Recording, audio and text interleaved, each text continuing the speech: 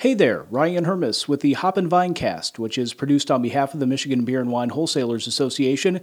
I'm here in our conference room and I'm looking at a beer, but not just any beer. Brewed by Clown Shoes out east, this beer is only available in Michigan. It's called the Angel of Mackinac. Well, what we have here is the iconic Mackinac Bridge. Very pretty blue label.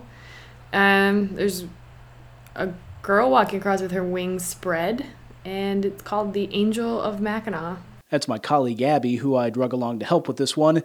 Oh, and the angel is floating more than walking, but you get the gist. So this beer, once known as the Brown Angel, was on the verge of extinction. Clown Shoes wasn't going to brew it anymore until its Michigan distributors stepped in to save it. So sit back, relax, and enjoy the tale of the craft brand manager at Henry A. Fox Sales and how he rescued the Angel of Mackinac.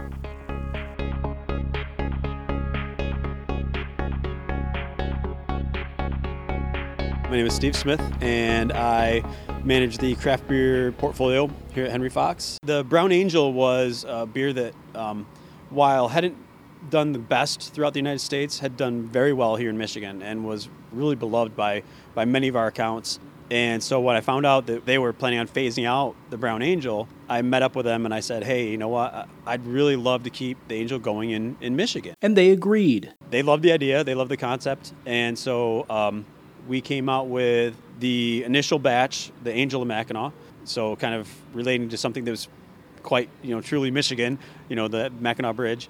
And we changed the recipe a little bit, obviously to make it more unique and more our own. The beer flew off shelves. Clown Shoes brewed up another batch. And now this concept of this angel and an iconic Michigan landmark is evolving. Recently, a barrel-aged version of the Angel of Mackinac was released, and future releases of the Angel will feature different labels. We've got it planned where there's going to be about 3 or 4 different areas of the state that will be represented as it progresses with imagery and with a name. So you'll see it develop over time and incorporate, I don't want to give it away, but very core aspects of what the state has to offer as far as uniqueness. And while Steve won't say what the other labels will include, he promises they will encapsulate Michigan. My intention is to have the Angel kind of progress her way across Michigan. So it'll be something that we develop and change the label on a little bit. And as we do that, we're going to be incorporating other aspects of the state of Michigan. So keep your eyes peeled for the Angel of Mackinac to see what iconic Michigan landmarks she watches over next. I'm Ryan Hermes. Thanks for listening.